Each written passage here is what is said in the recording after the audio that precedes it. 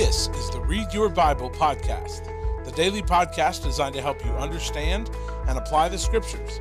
Nothing will grow your relationship with Jesus Christ more than studying the Bible for yourself.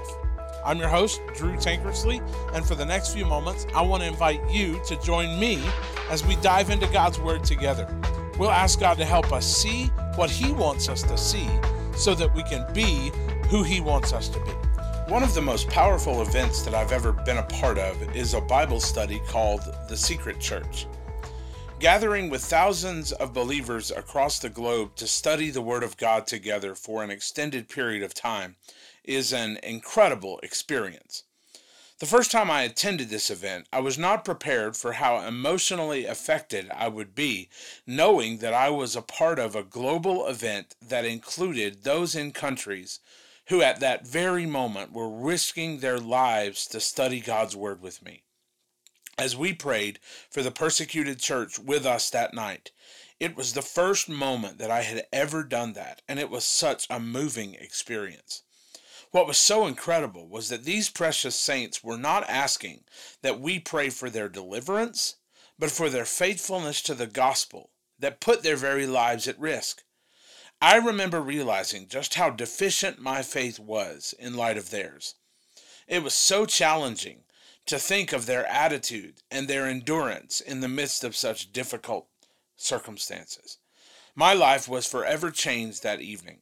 And as we'll see today, that faithfulness that they were praying for has been the legacy of martyrs for the faith since the very beginning.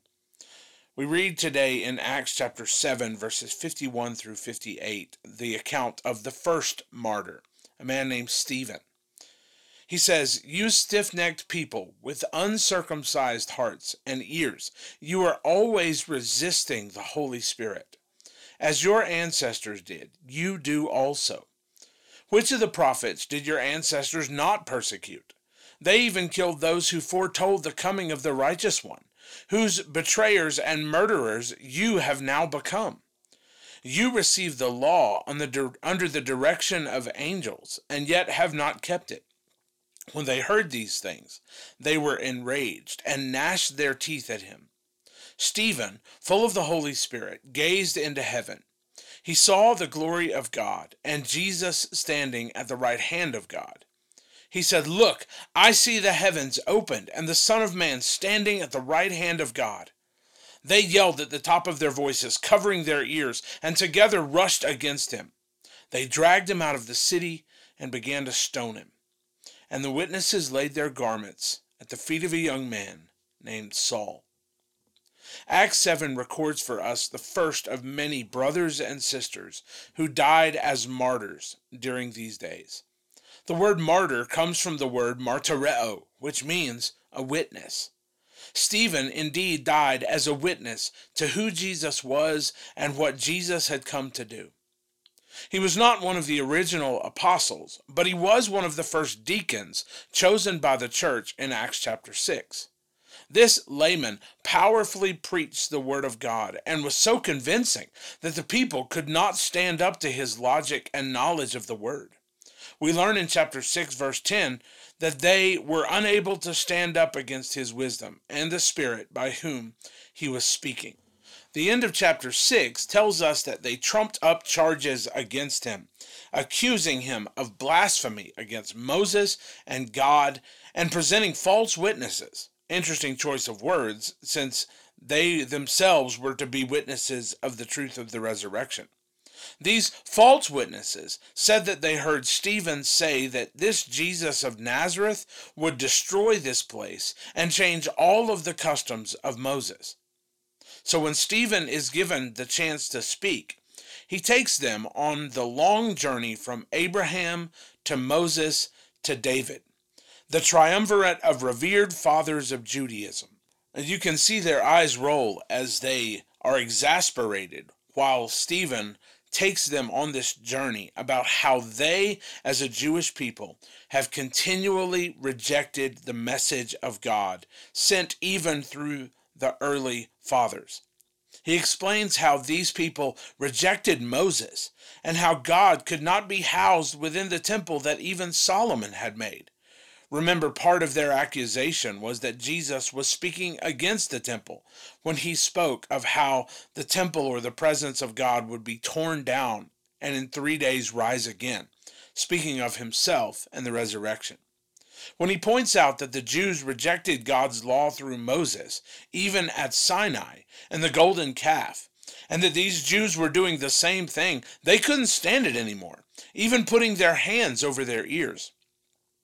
They had utterly rejected Jesus and his teaching, just like their forefathers had rejected God's law. Stephen was pointing out that instead of Jesus rejecting the law and the temple, they had instead rejected him, who had come to fulfill that law of Moses and to be the temple, the actual dwelling of God. They would have none of this. Their unbelief would not listen to the truth at all. And so they drug him out of the city and stoned him. But while they rejected his message, Jesus was accepting him into eternal dwellings. For he rose to his feet in Stephen's vision and received his spirit. Even in his dying breath, this martyr, this witness, was like Jesus, asking the Lord not to hold this sin against them on the day of judgment. Now, what sticks out to me the most is the clarity with which Stephen argues the gospel witness. The problem was not a matter of Jesus rejecting their law, but of them rejecting him. When the gospel goes forth, it will always demand a response. The church had seen its share of willing acceptance. Thousands had come to faith. But these Jewish leaders chose to reject this message once again. Their forefathers had been ignoring this message for centuries. But make no mistake, when the gospel is preached, it will always demand a response. Our job is not to make people believe, but to boldly declare the truth, bringing people to a place where they have to decide to accept this gospel as their own or to reject Jesus completely. And when they reject him, we must remember that they aren't rejecting us, but that they are rejecting the gospel of the Savior. And we can't be angry with them, but instead must plead with them and with God as their intercessors that he forgive their sin and that they would receive his gospel that can save their soul. This responsibility is the call of anyone who heralds the gospel. It always demands a response. And the legacy of those who faithfully preach it requires that we declare it with conviction. For those who receive this message, it will lead them to repentance.